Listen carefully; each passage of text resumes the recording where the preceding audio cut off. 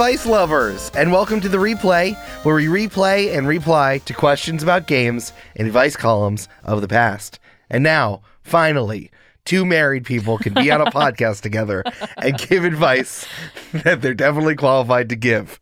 I am Eric Silver, and oh God, I forgot to prep this. It's fun. This analogy is funny every time. So just take a beat, revel in the fact that I'm laughing at your jokes, even though we are married now, and go. And the wife with the mic. Ooh. Is Amanda McLoughlin. That's there she me. is. Hello. I did it. It only took me 15 seconds of silence. That's okay, honey. I was just really enjoying the fact that this joke is funny every time, and we've done several dozen of these episodes between Patreon and the main feed. I just forgot to do this. I forgot that I put this in. So, but there it is. Well, hey, Games and Feelings just went weekly a couple months ago. We've only done a few of these in the main feed, so you're getting settled. I know. This is our third one in the main feed. Intentional one in the main feed. Indeed. This wasn't like when you explained the games business to me and everybody else. It was really fun. Yeah.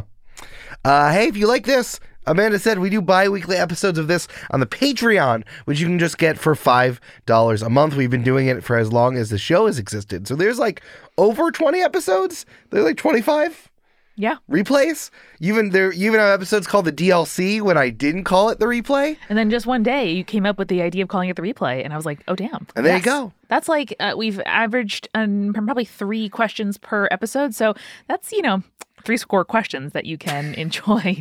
I'm Abraham Lincoln now, hearing our real advice as opposed to these fucking chuckle fucks fake advice. And other than that, Mrs. Lincoln, how was the podcast? Podcast is just fine. It was good. Can you imagine a previous American president saying the word podcast? No. God, I would die. Like who? Oh, I mean, I was thinking Lincoln right there, but I think the funniest, probably Calvin Coolidge. I think he had the most regional accent of all of them. Yeah, pretty good. Yeah. What if Warren G. Harding was talking about a pod? So I was listening to this business podcast, and they told me to go. What's this impression? Well, I don't know what he sounded like. He was just a himbo. Your old-timey guy? Okay, yeah. Okay, yeah. Warren G. Harding was just a himbo, canonically. We know this from American history. I didn't know that. This was very much like in the, just a guy who looks like a guy can run for president. Well, I mean... His face would look good in a quarter. Like that kind of thing. I was listening to my business podcast, and it told me to go all in on the Teapot Dome.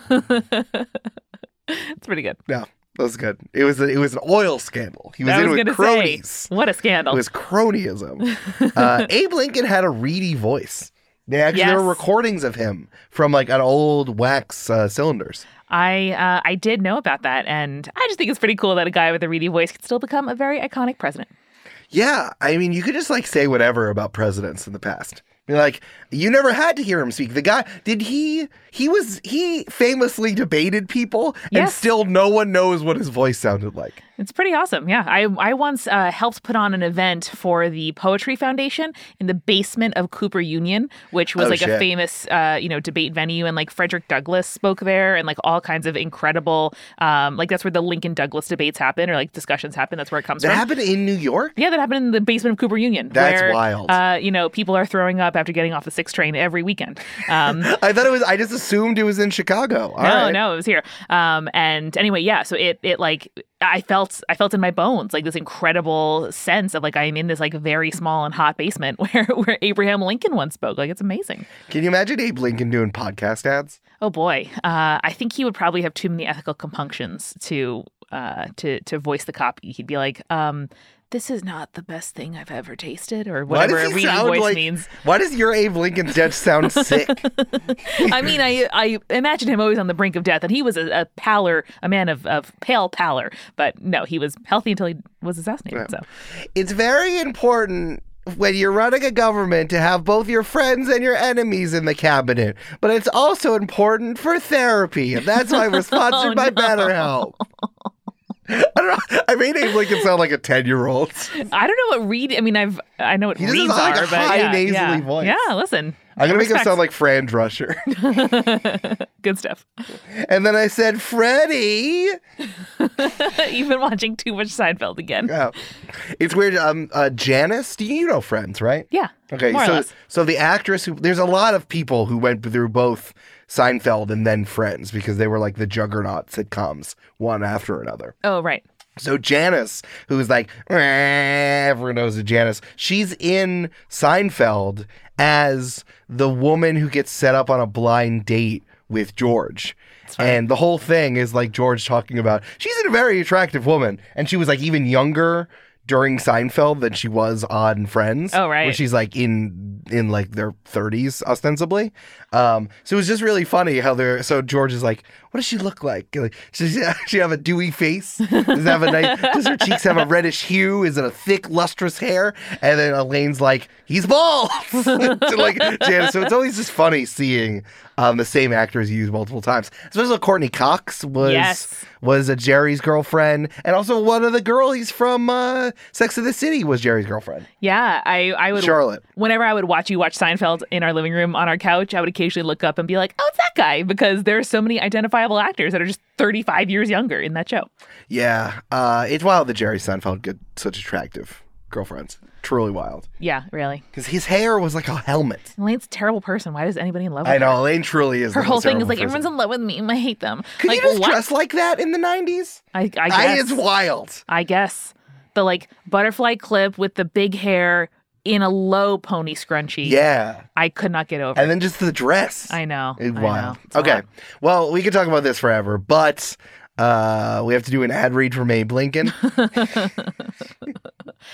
I'm a very busy president, and so I have to get my meals delivered from HelloFresh. God, he sounds sick. What are you doing? I'm not the impressionist in this marriage, Eric.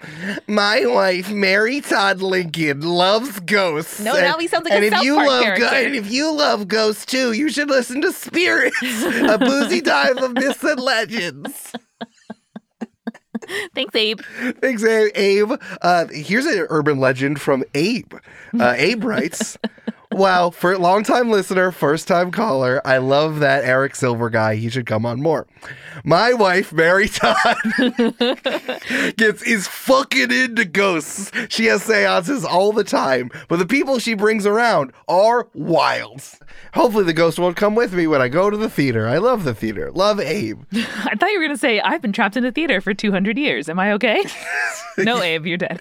I hope that a ghost doesn't write into Spirits. That would be wild. Yeah, we've gotten a lot of shit in our inbox, but not that yet. Well, that's good.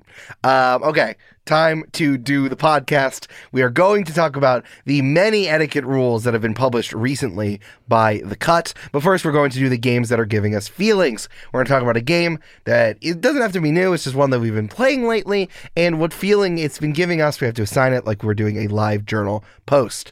Amanda, do you have a game that's giving you feelings? Yes, the game Spelling Bee by the New York Times Word Division and other kind of competitor apps that do the same thing. There's one called Make Words. There are a bunch of apps that like give you letters and you have to identify words from within them. Is giving me the feeling of connection. Because this past weekend we hung out with one of your cousins and her precocious 9-year-old and less precocious 7-year-old. And the 9-year-old really loves this app. It's not Spelling Bee, but Spelling Bee is like the New York Timesian version of it, which I don't pay for because fuck the New York Times. But I can't pay your workers, New York Times. Don't pay Wordle. Pay your writers. I can neither text your cousin's kid nor want to ask your cousin what that game was that we were playing. So I'm just going to cycle through a bunch until I find the one. I will say her husband did ask me what it was, and I said that you did recommend strongly American and European Truck Simulator. Oh, yeah. No, those kids are deeply nerdy, especially the older precocious one. And so I'm like, you would really enjoy driving a truck across Europe. And he was like, I would. But no, it was really nice to bond with a kid by looking at, 7-letter tiles and identify words and then be like, oh, do you know the word like sty, S-T-Y? It's a thing that can go into your I hope that doesn't happen to you. Here, let's guess STY. And it was really nice. And as a fellow young child who liked talking to adults and letters and reading and people saying how smart I was, it gave me, some nice memories and a little feeling of connection where I can hopefully be, that kid's cool older cousin who they bonded with over words once. Do you think that that's fruitful? Do you think that that's worth investing in? I think it was a nice way to stop talking about the job market and hang out with a kid where I don't have a lot of experience hanging out with children. Apart from looking after my own siblings, my friends mostly have like very little babies if they have kids at all. And so it's new to me to hang out with kids that are old enough to, carry on a conversation versus, staring off into the distance or, watching a TV show together. It was a nice activity. And I felt pretty equally matched, I must say. And this kid thought I was smart, in like identifying 5-letter words like elbow. And that made me feel happy. Good job. I'm still more interested in taking photos of everyone's cats and dogs. So I'll continue to do that. I want to give a shout out to Baba, my brother's cat, who was holding the brunch, who was underneath of a blanket, and I got to take a very nice photo of them underneath the blanket because they're big. They're a big cutie pie. Baba stands for Baba Ganoush. Baba's like one of those like patchwork cats. Calico cat. No, I'm going with what I said. I'm one of those patchwork cats. It's great. And very cute. And I don't know any other cat that's shaped or colored like that. So shout out to Baba. I think Baba also has 6 toes. Yes, she does. On multiple paws. Yeah, I know. She's a real cutie pie. And then she's like, done with this, went under the blanket. And like any behavior I observe in a cat, I'm like, yeah, wish I could do that. Smart. Absolutely smart. Smart. Word. There was a moment during that brunch where I looked up and everyone at the table was doing the word games. They're 2 New York Times in one knockoff. Well, yeah, all the parents were doing the same New York Times app, and the kid was doing like the free app where you had to sit through ads and like earn points to like get a hint and stuff. And we bonded. I was like, it's kind of annoying they make you watch the ad. And he was like, it is. Wow. Dang. So, Eric, what is a game that's giving you a feeling? And tell me like you are writing a live journal post about your aspiring poetry career in 2009. Stop. Rude. Okay. What? Putting me on blast on live journal. Just saying. I was not aspiring poetry. I was just writing really angsty stuff on my live journal. There's real like call out posts of other people and then seeing them comment and stuff like that. Oh, you had IRL friends on your live journal? Yeah. Oh, for sure. Oh, 2004, damn. Baby. Wow, mine was entirely firewalled from my real identity. Well, you were like RPing that you were like 19 and living in Wisconsin. Mine was just like about high school. Wow. Middle school, actually, at that time. Good on you. So did anyone use Facebook, or was that like kind of more broadly social? No, that was before Facebook, I think. Yeah. Or like Facebook was just for like tagging photos and writing on people's walls. Yeah. Nice. Not reflection. Deep call-outs. I think I learned the word poignant from someone on LiveJournal too. Like someone used it. Definition, blah, blah, blah. Or like as the feeling. No, someone said that something I wrote was poignant. And I was like, oh my God, what does that mean? Hell yeah. It's like, oh, now I learned a word. Thank you, person on the internet. I appreciate that. So the game that's giving me feelings is the Avatar: The Last Airbender RPG. And the feeling I'm getting is confusion. So this is a game that came out recently. It had not over $9 million on Kickstarter. It's run by a pretty popular games press. I don't have it right in front of me, but it's like, we talk about video games in terms of like AAA and indie, and there's the same way that people talk about tabletop RPGs as well. But there actually is quite a lot of a continuum in between. I would say that I think this is run by Magpie Games. That's like a double A. Yes. I would call like a double A game studio. And again, they got $9 million for this. And I think Magpie is very familiar with the Powered by the Apocalypse system. They make Masks, which is one of my favorite tabletop RPGs, which allows you to play a teenage superhero. And my favorite thing about it is that the form follows the function. There is nothing in the game that isn't about being a teenage superhero, right? They actually do away with a lot of combat because it shouldn't matter as being a superhero. You have powers, you can get things done. You can say, I punch all these people and I do this, and your GM is like, oh yeah, you sure do that. Unless you're doing like a move that like makes you do something absolutely fucking crazy, right? One, Eric said doo-doo. 2, it's really nice for the game to presume that competence. It's like, yeah, you're a superhero. You're going to have a thing you can do. Right. So the Avatar: The Last Airbender game came out, and it was like, oh, I kind of assumed that it was going to be powered by the Apocalypse system, but they were going to put some other like moves on top of it that's related to the Avatar world, or maybe in terms of bending you have and all that other stuff. So we were going to sit down and play this with our friends Marquez and Megan. You might remember Marquez from a previous episode of Games and Feelings, and both of them have a very long history of playing games that are not Dungeons and Dragons for recorded actual play stuff, right? We sat down to do it, and I was doing some character creation stuff. And then I realized, like, okay, so this is just masks plus some, like, Avatar the Airbender rules about, like, the balance in your body. Like, if you do too much good things or self-sacrificing things, it's bad. But if you do too many evil things or selfish things, it's bad too. And then on top of that, there's a combat system about choosing bending moves. It's like, it could not be more little soldiers on a battlefield if you did it. Eric, I got deep into these rules. Do you want me to try to recap them to you? Please. So there are 7 steps to the combat. There is. It's like you pull over and you do initiative, but it's not even just initiative. It's like you pull over and you do a Civil War reenactment, but instead of the Civil War, it's Avatar: The Last Airbender world. Yeah, so it's like every action has to be in a pair, and then like you both secretly decide which style of move you want to do, like evade versus like, it's like attack or evade, right, or something and else. And then like you reveal it, and then there is a like PEMDAS order to how the attacks are unfolded. And then at the end, just like tally up who won and who lost, and then like somebody gets the round. Like it could not be more grinding the action of role playing to a halt. Right, and then it's not even just that. It's like you can choose basic attack moves, or you can do specific ones based on if you know bending, if you know weapons, or if you know technology. There are specific ones that you have, and then there are other ones that are based on your background. If you're like from the military, or or you lived in the wild, you lived like in an urban environment. There's like too many choices. And it's ridiculous that you need to pull over and do this. Yeah. So I was looking at this, and I love masks. I really do. And I also love Avatar: The Last Airbender. But looking at this, I'm just like, we paid you $9 million for masks with extra steps? That's fucking ridiculous. And for the first time, I think in my life, we were ready to play a tabletop RPG, and I'm like, I don't want to do this. Yeah, but I commend you for saying that. And then instead we chatted and had a nice time and played some like BuzzFeed quizzes and just like hung out for 3 hours on Zoom. And that was really nice. It is nice. And I think a lot about adult life, especially with people who are in different places and you only know them digitally, is that like you just need to carve the time out, and then you guys can hang out.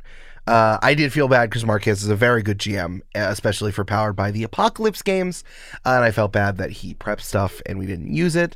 But he did share what he was going to do. And we were like, oh, that's actually really cool. Good job. Yeah. But it's like, for an IP game, and Marquez showed me the book, the hardcover book that he has, plus the PDF that he sent around to everybody. And like, man, 80% of that book is just trying to justify how your story that you play in the tabletop RPG space fits into the continuity of the Avatar: The Last Airbender world, which is crazy. There's like a whole page disclaimer of why you can't play the Avatar.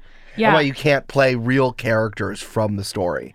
So it's just like, I just don't understand that, like, why we, like, I guess it sounds like a good idea as be like, oh, a Powered by the Apocalypse game, that's Avatar: The Last Airbender. What a good idea. And then the execution is so deeply mid.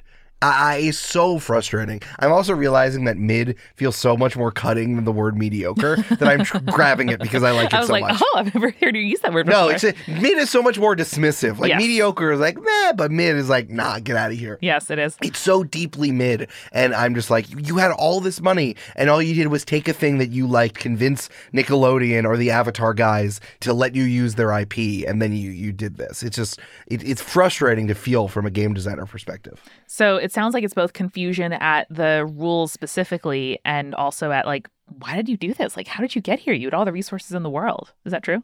Yeah. I feel like what they could have done is just reskin masks without putting all this stuff on top of it. Right. Like, hey, you're a bender. You have abilities. Like, you can pretty much do whatever you want. Like, narrate how it goes. But the abilities are, right, you narrate using your abilities as they're grafted onto the moves that you get from a Powered by the Apocalypse game set. You know what I mean? Yeah. Like, you could have just, like, added something, like, put it in there, like, your background. Your background isn't, like, your background. Your background is your ability, what powers you have. Are you all benders? It's also weird to think that, like, you're in a party where all of you are different benders, which is against the the IP of the show. Like, the different countries have different style of benders. So it's just like, if you're trying to justify this on a fandom level, you failed. Because it's too overly complicated to justify why it all exists. Because you can't go like, I'm going to go kill Fire Lord Orzai. It's like, well, no, you can't. We're in the Kyoshi era, and that hasn't happened for 100 years. It's like, ugh. Like, I don't understand what we're doing here. Again, the same thing is like, why do I want to I don't want to play in the world of my favorite IPs. I want to enjoy the art created by that team. You know? And maybe that's just me as someone who creates as well. I'm uninterested in like living in the world, but I don't know. It just felt like a lot of hand wringing for something that was very, very, very, very clunky once you actually sat down and played. Yeah, it felt to me like somebody said Avatar RPG. Someone else said, okay, here's $9 million. And then they were like, uh-oh. And, character creation didn't start till page like 112. And the rest of that was describing the plot of the entire Avatar universe to people. And trying to like create a world book of it. Yeah. It was a lot. It seems like many different products. Like I will buy a coffee table book explaining Avatar. I will buy like the history textbook, about the Kyoshi era from the Korra era. Like that, all that stuff sounds really cool. I don't know, maybe with something that feels that complete and that good, I don't necessarily feel the desire to play in it. Yeah. I saw a tweet that was like, people in the tabletop RPG community are really good at creating 2-line elevator pitches about new games they want to play and are very mediocre at actually executing those elevator pitches. And this feels like it got played out. Like, I feel like Magpie Games, as a business decision, got their hands on the IP and were like, hey, we're going to make a tabletop RPG of the Avatar world. And then, that's going to be gangbusters on Kickstarter, got the money, and then when they actually had to do it, they're like, but everyone pre-ordered the game, as is Kickstarter, so it's not like reviews had to come out that it was good. It's just, I just find it really deeply frustrating. Well, Eric, you want to get really deeply frustrated at something similar but different? Yes, I want to get deeply frustrated by someone telling me how etiquette should work in 2023. Let's do it. Hey, it's Eric, and I picked up some snacks for Games and Feelings.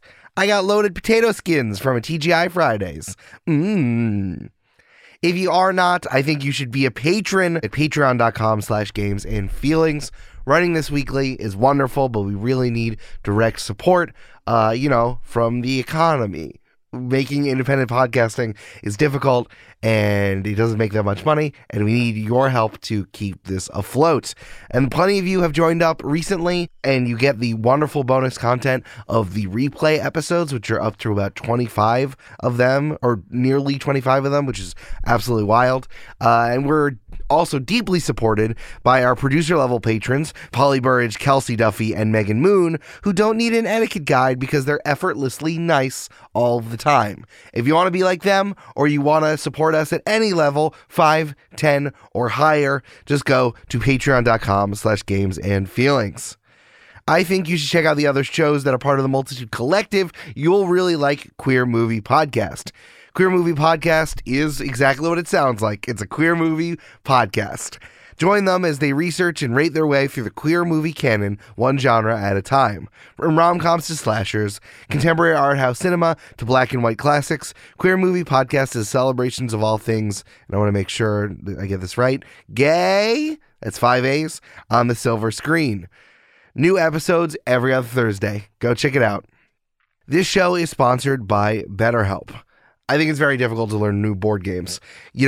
It's a type of learning style that only works for a very specific amount of people, but I'm not really sure what else you're supposed to do. If you are inventing something innovative for game in the board game space, you have like a YouTube video where you can walk people through, or there's a booklet that will teach you exactly what to do, but even that language is very difficult to get through. But you need to understand what type of learner you are to learn new board games, whether you can pick things up through the written word, or you can watch that video, or you really do need someone to walk you through it while playing like kind of a janky first game together.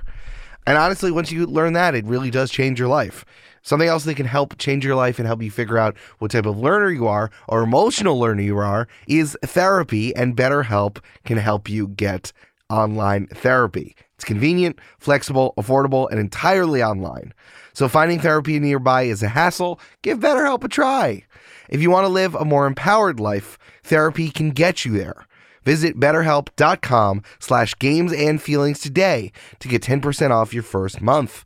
That's better, HELP.com/gamesandfeelings. games and feelings. And now, back to the games. Well, Eric, in February 2023, as you'll no doubt remember because you're on Twitter, The Cut, which is like the lifestyle, fashion, entertainment vertical of New York Magazine, published a guide titled 194 Modern Etiquette Rules for Life After COVID. Shit. Yep, that's what the internet said, because as you expected, I experienced this as the way I do for many like viral pieces where somebody is like, any fucking one who thinks that you can't say you're gluten-free at a dinner party can go fuck themselves. And I'm like, whoa, what's happening? It's like 3 tweets down, you gotta find the original text. Right. Two people are like, what are you talking about? And then like the 5th one down, somebody is like, oh, it's this article. And so sure enough, many of these 194 aphorisms, some of them were like from individuals, some of them were general, I'm sure like workshopped rules. But there are a lot that I thought intersected with the remit of the replay here on Games and Feelings. And so I would love to bring up some of the ones that made me think, I wonder how this applies to games or to gaming or to friendships and games. And some specifically talk about games. So here we are.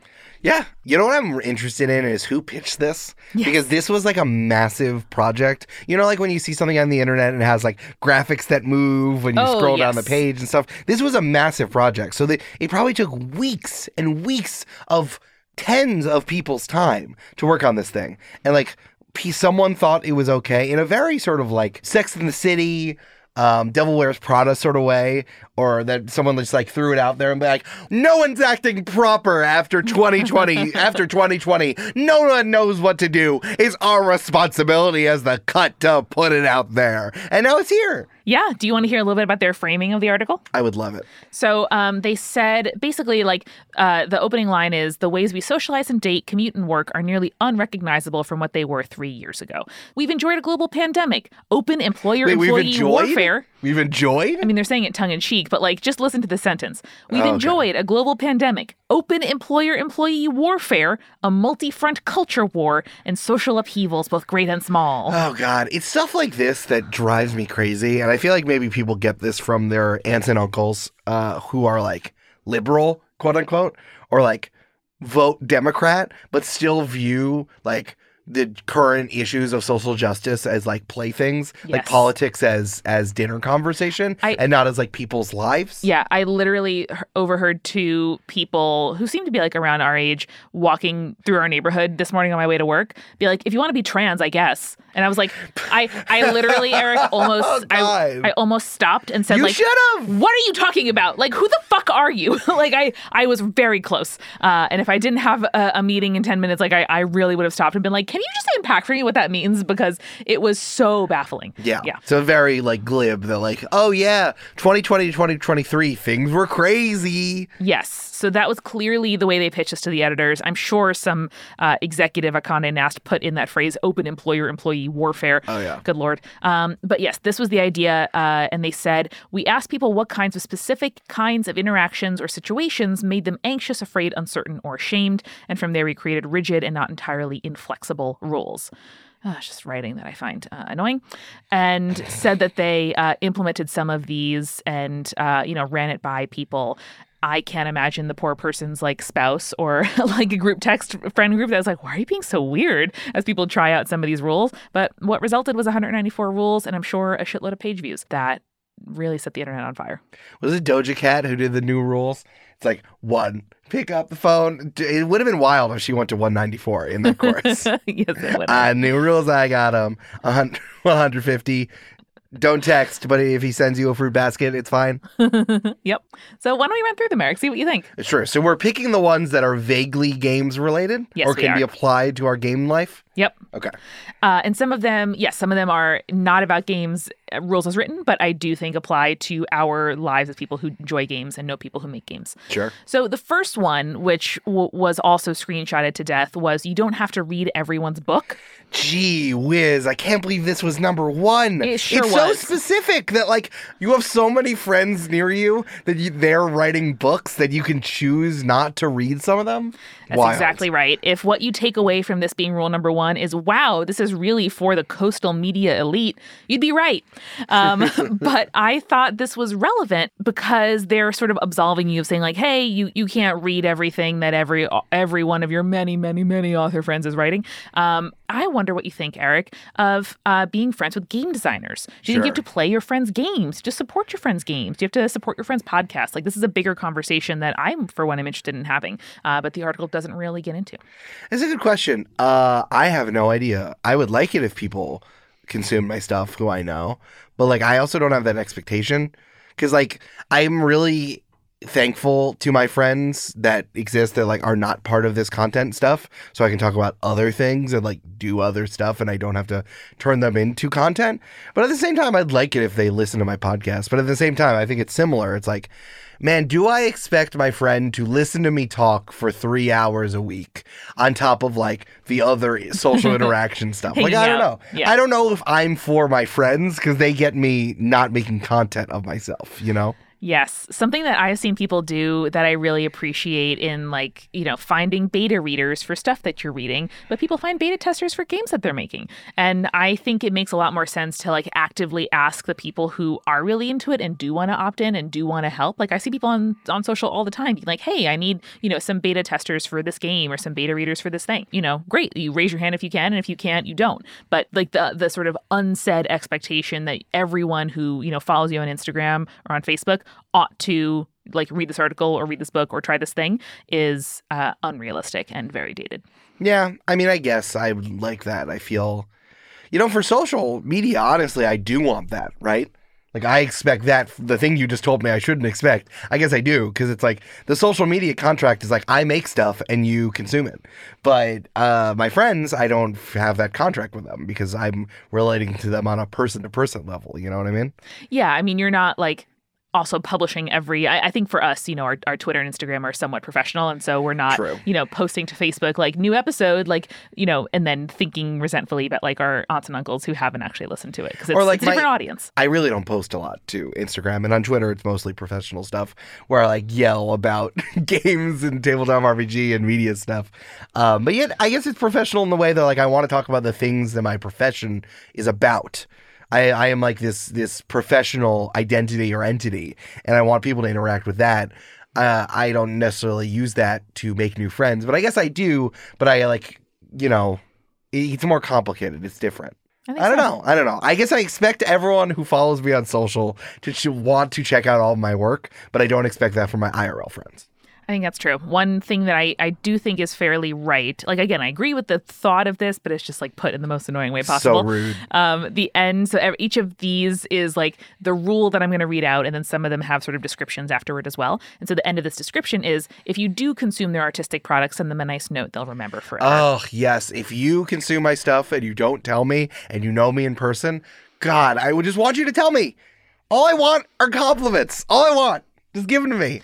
Yeah, my friend Yvonne will text me occasionally to sort of respond to a joke I made in a podcast or, to compliment something we're doing on Join the Party. And every time my response is almost identical, which is like, it means so much to me that you listen to my podcast. Like, genuinely, you are a friend. You do not have to do this. Like, we did meet online, but like in a different artistic realm. And so like it genuinely, means the world that you actually listen to the stuff that I make. I don't assume it of everybody, but when you do, it is so special. And I thank you so much. Absolutely. All right. Shall we move on to another one? Please.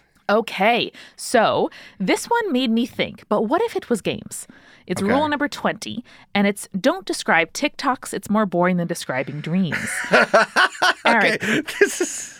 what's funny is that like some of the podcasts you listen to, I realize that they're just bitches and not funny. Yes. And but sometimes those two things blur, and this is one of the things that really blurred here.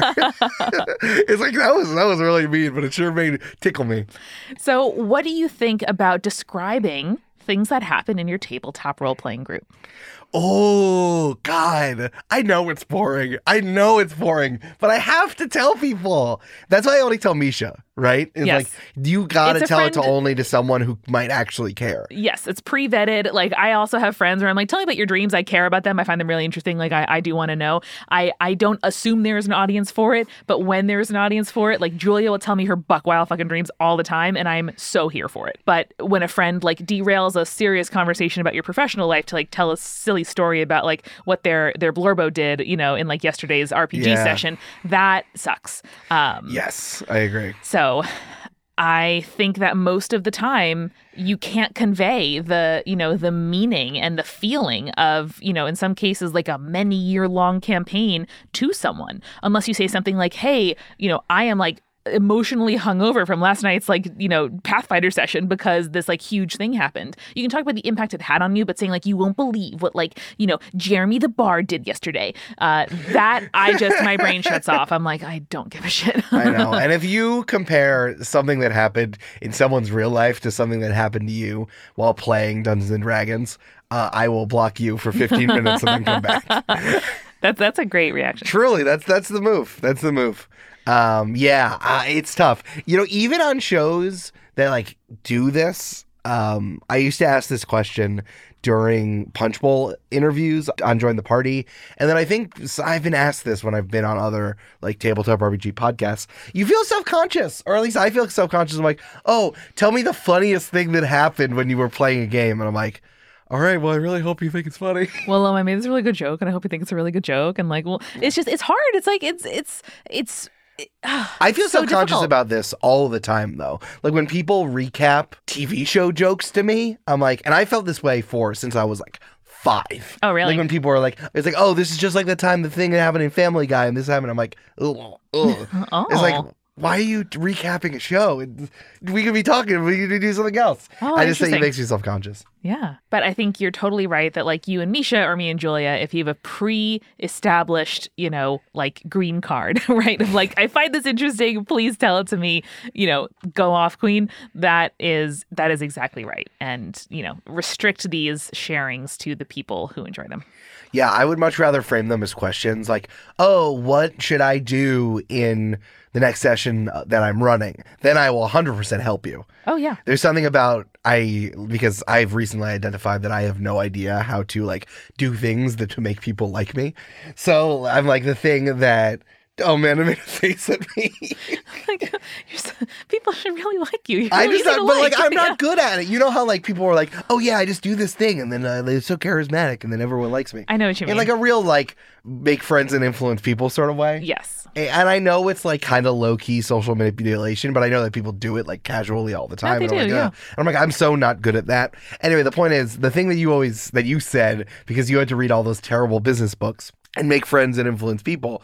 It's always like if someone does a favor for you, it makes them like you more. Yes. And I feel like that's the thing is like if you want someone to listen to your tabletop RPG game, ask a question about what you're supposed to do next. Right, because that gives them a way in instead of being like, haha, you're so funny, or like, haha, that's crazy. You know, you get to say, hey, I'm dealing with a challenge, and it doesn't matter whether the challenge is, you know, at work or like with your, you know, kids' Girl Scout troop or, you know, with your tabletop game. You're abstracting or finding an angle into it that isn't just this cool thing happened, you know, to me or involving me, which I think is really great. Absolutely. Also, Misha just Discorded me very recently telling me what happened to their game, and I love it. Yay. It's good. Good, Misha, keep doing it. Communications. Yeah. Misha, can you put like the sound of fireworks here to say that you approve? That would be helpful. All right, Eric, here is something that I know I have been guilty of and that I think has happened to you at many a table. Rule number 47 is listening is not the time for you to silently rehearse what you want to say next. Flavor text. True. Flavor text is we can see your eyes glazing over. Yep. And this reminded me so much about people just like ignoring what's happening, especially like during initiative or during combat, and just like thinking about what they're going to say next as other people take their turn in games. Yeah, that's for sure.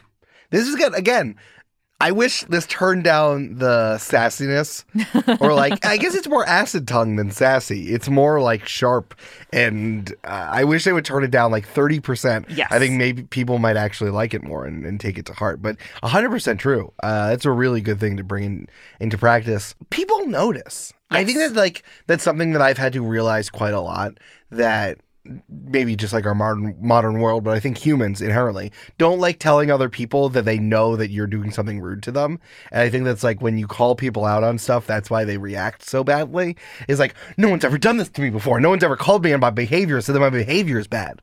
So like, the thing that I notice is that even if I do something and no one tells me that they don't like it, or that they notice that I'm doing something they don't dislike, they still notice it and sense it, and I get that vibe sometimes. So yeah, it's exactly what this is. Like, other people notice when you're super not listening to them. I think so. And I know that when I've done this in the past, it's often from a place of insecurity, which doesn't make it not offensive and bad. Ooh. But it is possible to problem solve for that. So if I found myself like getting overwhelmed when it's my time to, start combat, for example, if I'm spending the time, like when we're playing Scrabble, I fully ignore you when we're playing Scrabble and you're playing your turn. And then I'm like thinking about what I want to do next, because I am worried that I'm going to take too long when it is actually my turn. But that's fine. Right. Scrabble. It's a different situation. We're not like building a world together where everyone's actions have consequences, and also I'm like there for my friends and like not spending time ignoring them. So, for example, if the person is finding, if they're checking out during the turn, I think it's on the person to be like, you know what, I'm having trouble with figuring out what my moves are. I'm going to have a default move. And if I don't know what to do, I'm going to do, unarmed strike and move from there. Or, you know what, I'm going to give myself flashcards or a flow chart, which I did when playing a monk because I had kind of more options than I was used to. And I'm like, you know what, I have a flashcard, a flow chart. I have one of 6 options. I'm going to do one of the 6. Like, that helped me to be more in the moment. And maybe it's asking for help. Maybe it's asking for a pause. Maybe it's saying to your GM or somebody else at the table, hey, I'm finding myself overwhelmed when my turn begins. Help me, because there needs to be a solution that isn't ignore the rest of your table.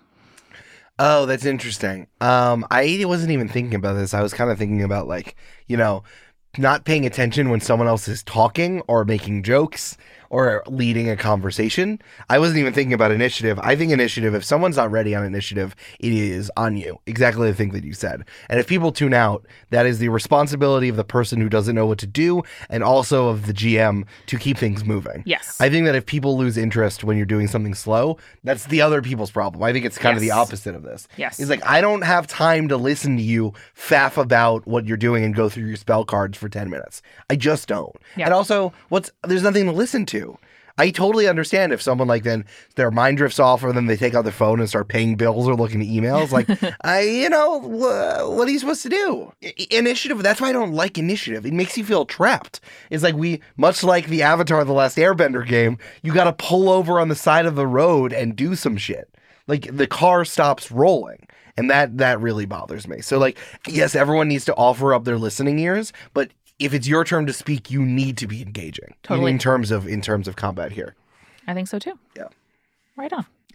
The only rule that was explicitly about games in this 194 was number 54, which is don't browbeat anyone into joining a game at a party. Seems obvious on its face. What parties are these people attending where you're socially pressured if you don't play strip Yahtzee or something? What's happening here? Oh, we play charades in this house, and if you don't play charades in this house, you can't marry my daughter. I mean, that's the case, right? That's explicitly what we're talking about. They did offer in flavor text something that I find helpful as a person who often enjoys watching games but isn't always in the mood to play them, which is if you're the only person who doesn't want to play the game, offer to be the scorekeeper. Interesting. This feels like a real sports move. It's like, yes. Oh, you know what we do after Thanksgiving? We go out and we play football. It's like, well, I don't want to play, so I'll be the scorekeeper. That's the move. Mm-hmm. So I don't know. It's kind of a funny thing that the only one explicitly about games seems to be protecting others from an invasive party situation. Yeah, it really made me laugh speculating about the situation these people found themselves in. Eric, now here are some that we deal with all the fucking time. Number 97, If you're dialing into a meeting and your internet connection is choppy, don't power through. Put your thoughts in chat or message someone to tell them to say your thoughts for you. Oh, God, this one's so important when it comes to games. Yes, isn't it? You're not allowed to play games with others over video chat if you have a terrible internet connection. I totally agree. Go off video, baby. Like, dial in on the phone. Sure. You got a phone, probably. The connection's probably okay. But it is so brutal to sit there and be like, ooh, missed that, bud. Can you say, or like constantly they don't know what to do, or like you have a weird sound coming in on your side, then you just got to get muted. It throws the whole thing off. Games like this are all about communication and momentum. I would say this is hard even for when you're on Discord and you're playing a video game with friends. Yes, and I thought you have a very good sense, Eric, I think, of like when to step in and when it's fine to let go, partly because we, do audio stuff and often it is relevant to our job. If we can't hear the person, probably the recording isn't good. So when do you think is the right time to like intervene? For me, it's probably, if it happens more than once or twice, if the like delay. Well, what's the thing? Because they dropped off once or twice, it sounds bad once or twice, or they totally freeze once or twice? For me, it's cutting out specifically or lag that is so severe that, I can't really do communication properly. But at the top of calls, I will often say, again, partly because it's like a professional hazard, I'll say to people like, oh, I think your audio source is wrong, right? Or like, oh, is it possible to, like, let's go off video. I think the connection's not good. Like, I will often be the person sort of putting my producer hat on to like make the prescription to do the thing. I think others might find it more difficult to be like, oh, am I the only person? Like, maybe you can message your like most assertive friend who is in the call with you to be like, is it just me, or are you like having difficulty hearing, whatever? But what do you think, Eric? When is the moment to like intervene? What kind of thing impedes understanding for you? Ooh, I mean, this is really hard because it's like you got to tell someone, hey, your internet's so bad you can't have fun. I know, it's hard, yeah. And I just don't understand in this day and age how you don't have good enough internet. I don't even think that this is like a class or money thing. Like, this is just you need to get off of your bad internet. You need to switch services. Like, it must be harming you in multiple places in your life if this is happening right now in a casual setting. So it's frustrating. I don't know what to do, because then you have to tell someone, hey, you can't play this right now. Mm-hmm. You are making everyone else upset and unfrustrated by your internet connection. And then what are you supposed to do? Or like if someone's using a microphone that's so bad and no one knows what the hell they're saying, also difficult. Yeah, I think it's in most cases ruder to not tell the person there was an issue. Like, I would hate if after, an hour of being like, well, why is my shit not going over well? Like, are people not listening to me? Like, you also don't want to be, if you don't know, you can't fix it. And so I think if it's impeding understanding or impeding your fun, sometimes you got to make the call to be like, listen, we got to switch to another service. You got to get on the phone. We got to go off video. We got to figure it out. Unfortunately, I think that the nicest thing to do is you have to endure it once and then tell them that this happens. Like, you can't call them out mid session, unfortunately, unless you're known as the assertive friend. I can't see a way, because like in social situations, regardless if it's like or semi-professional, if you're playing games or if these are your friends, I guess like if it's your friends, it's fine. But if you're not like in a strictly everyone's cool, everyone's nice situation where you can be honest with each other, like you got to give up social capital in order to tell someone, hey, you sounded like absolute garbage and everyone had a bad time. To do it during the session, you got to be like, hey, the next time we do this, can you get a better microphone? Mm-hmm. That's what I feel like is the easiest thing to do. You just got to take it on the chin. For once, hopefully it's not a 4-hour session. It's just like 1 hour. I think that's a good plan. Next, we have down on number 137. I'm popping around a little bit here. You have to get consent to post a conversation with a friend. And the flavor text is, no screenshots and no copy and paste without permission. Pictures? Get the consent in triplicate. So a real Sex and the City vibe there. But I thought this was relevant as well. Certainly screenshots from a Discord or from PMs with somebody, you would not share without permission. I think that's pretty well understood, at least in our social circles. But I wonder what you think, Eric, when this comes to game stories and be like, hey, my friend acted like an absolute jerk, or my friend did this absolutely badass thing, or our DM, sprung this thing on us. Like what feels like my story to tell, and where does this verge into needing to get somebody's consent to talk about? If you're going to talk shit, don't take screenshots. you can just summarize and you'll totally get the same thing across. Like if you're going to go on RPG horror stories or something, that's fine. If it's praise, people love that. People will probably say yes. Or you can probably just do it anyway, honestly. I think it's like when someone says something ridiculous or silly or something that makes no sense out of context or is ridiculous out of context, then you totally got to ask. Yes, I think if it's like, this person in my game group derailed the quest to like have sex with a bartender or something in game, I think that's a little bit not what you want to say. Well, that's not good because you have to. It just depends if it's funny. Like I think on one side it's bad, then just subtweet them. If it's good, if it's overtly good, I think it's fine. If it's in the middle of funny but embarrassing, that's when that's when it's tricky. Yes, like out of context spoilers for your own table. Yes, the thing that came to mind for me was also if somebody gets really emotional, if somebody cries, if there is like a real, some real feelings happened and someone could feel embarrassed by what you're sharing. But I don't know about that. I think screenshots are different. Like, what are we taking a screenshot of? Telling a story about your friend crying. That's just a story. You were there for it. I don't know if I agree with that. I talk about the story when Julia cried when I was first DMing all the time. Yeah, but that's my story just as much as it is hers. Exactly. Like it's about maybe that's the key here. Is like it has to do with you in some way. Not just like a thing that you witness. Like you're not like, oh yeah, I was at a table and this girl fucking cried. Like that's not the story. You're saying like, wow, a really meaningful thing for me when I was first starting to DM before we started joining the party is like, in just a few sessions, like Julia had enough emotional investment to this character that, a thing that I instituted, provoked a real reaction in her. And that's something I'm really proud of. Like that's what you're saying, not like, oh, Julia cried. Oh, then I should stop telling the story. Like, oh, the Julia cried.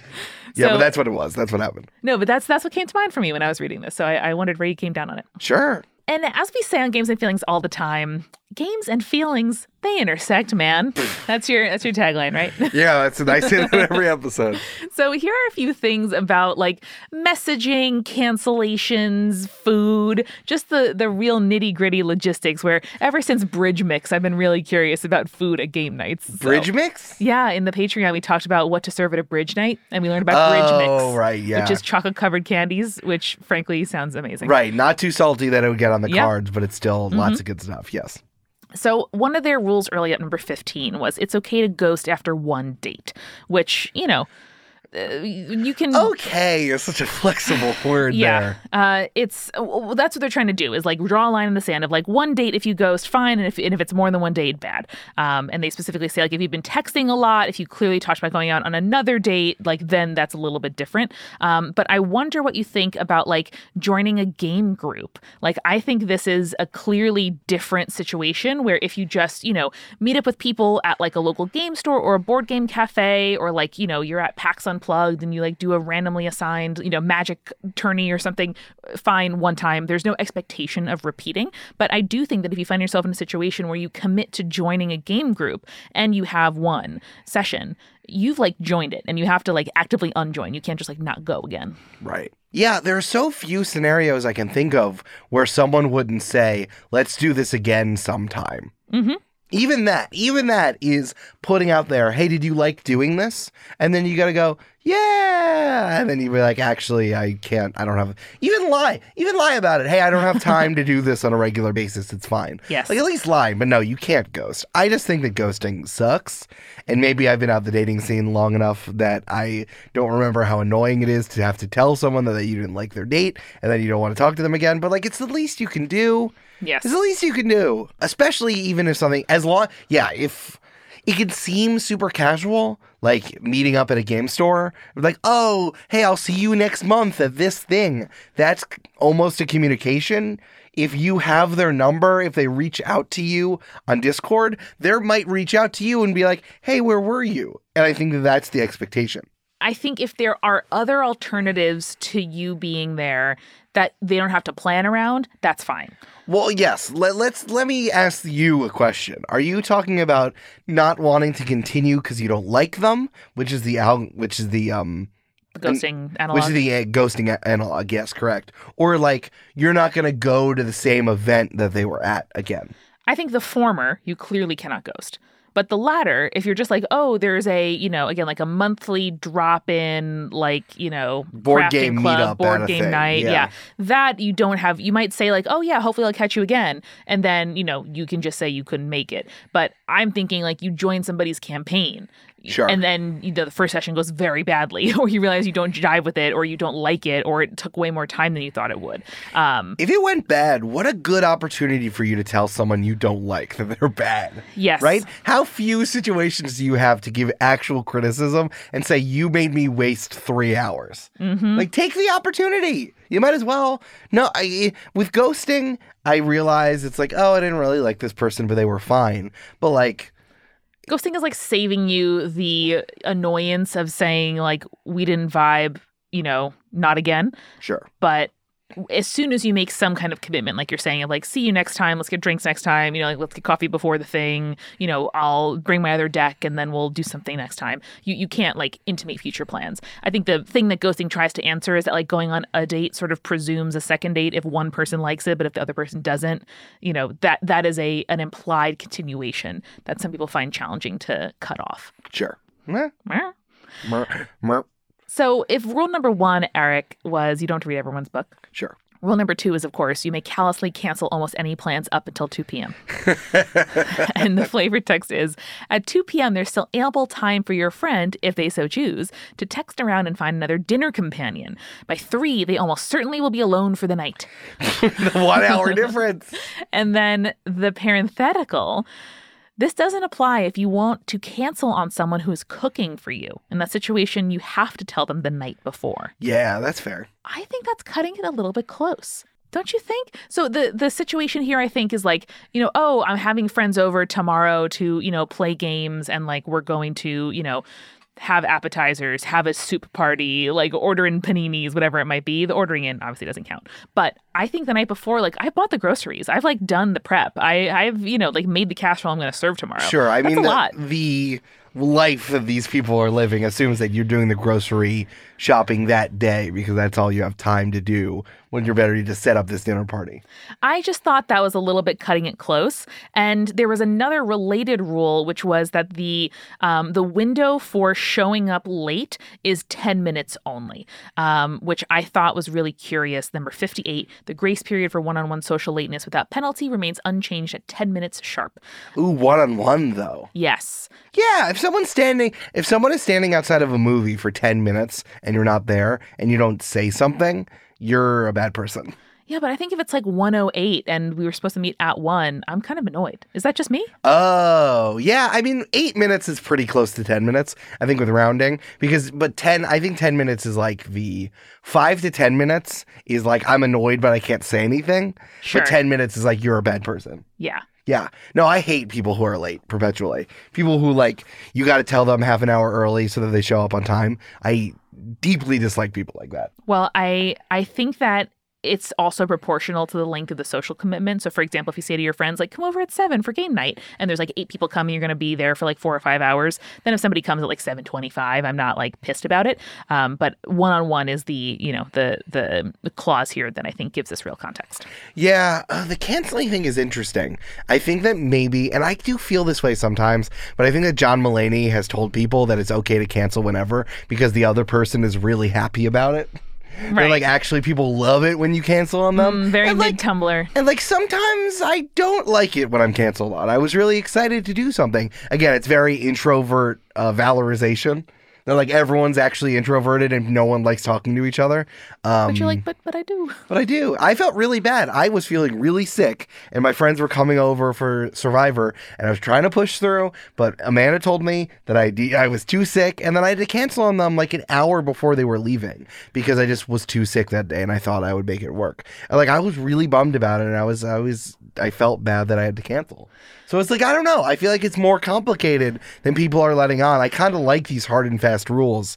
I'm not coming all the way back around. That I like hard and fast rules so that I can choose to invert them if I don't like them, and I need someone to throw something out there. I don't like that it's ambiguous at all. Yes, I like that you're coming around to appreciate some of this. I agree. I think this is like well-intentioned, but like way too sassy for my liking. Yes, for sure. But I think both you and your friend did the same thing, which like you sent the message that like, oh, like I'm sorry, like I thought I'd feel better and I don't. And then both you and the friends who are coming over at the same time were like, totally get it, but like let's find the next thing. Like let's hang out this weekend. Like let's make alternative plans, which I do think is important and nice. And if you're the canceller, it's a nice thing to do to be like, hey, I still do want to see you. Like I'm super sorry. It is just this one thing. And if you're the cancelee, it's a way to be like, oh, okay, like bummed, but let's figure out what the next thing is. Yeah, it's like let's continue to make events, which again, I guess maybe is happening because we're in our 30s and it's harder to hang out with people than just like, oh, hey, what are you doing? Let's just go over and hang out for 48 hours in a row. Yeah. But I do think also when it comes to like, you know, if you have to change your recurring game night or, you know, you planned to play with friends over Discord or something and one person has to cancel, I do think it is on the canceller to sort of provide some alternatives to, or if you're canceling because you don't want to do it, just be like, listen, guys, like I committed to this, but I was wrong. Like I can't do this. I know. If you need to have a really good reason if you cancel after, I think 2 p.m. is good. 2 p.m. is not a bad thing. I would honestly say 1. Honestly. After lunch. Yeah. After lunch. So I think 2 is honestly pretty good. But something we promise we won't cancel is being at PAX East. Whee! If you are listening to this on the day it's out or the day after on Friday or Saturday, so if you're listening to this on March 24th, 2023, or the next day, we will be in Boston at PAX East. Would love to see you there. There's going to be a Games and Feelings live show on Saturday, and Multitude is going to be tabling Thursday, Friday, Saturday, and Sunday in the Bandland area, which is where in the lobby where you get your tickets and your bracelets and stuff. Please come through. Ask questions. We're going to read them aloud live. We have wonderful guests, past guests, Jenna Stieber and Merritt Kay. It's going to be awesome. Also, if you can't make it to PAX East or you are not in Boston, don't worry. We are going to post the live show in this feed, if all goes well, re-recording it. I can't wait. I'm going to be there in the audience clapping along. Can you do like a specific laugh or woo so that I know it's you? Woo! How's that? That's a little generic, babe. Okay, how about, ha-ha! That sounds sarcastic. Fun. Yeah, okay, all right. How about... Original, but not nice. All right, how about... No, I don't know if that will get lost. Yeah, that'll get lost. All right, let me think on it. You have to come live or listen to the recording to hear what I come up with. Can you go, ho, ho, ho? Can I go, ha, ha, ha? That's pretty good. La, la, la. Can you do that? Trollolol. How about that? How about I say trollolol? That's distinct. That's good. That's good. Incredible. Amanda, thanks for doing this with me. Thanks for being my wife. Oh, thanks for navigating the world with me, modern etiquette or no. Great. Where do people see you on the internet? I'm at She's So Mickey, and I do 2 other podcasts, Join the Party and Spirits, both of which come out every dang week. If you don't listen to Spirits, none of the things in the beginning of the episode are going to make any sense. You just listen to the show. It's good. You can find me on social media at L_Silvero, EL_SALVERO. My name, if I'm a Lucha Libre wrestler. You can find Games and Feelings on Twitter at Games and Feelings with an N. You can follow us on Instagram at Games and Feelings. Make sure to submit questions on the website. Make sure to join our Patreon so you can hear more stuff like this because we have a lot of it. Patreon.com/Games and Feelings. See you at PAX East. And as they say at the end of every single episode of Games and Feelings, dang, Games and Feelings intersect. Wow. Wow, man. Wow. We're all Venn diagrams when you think about it. Wow. Trollolol. Trollolol.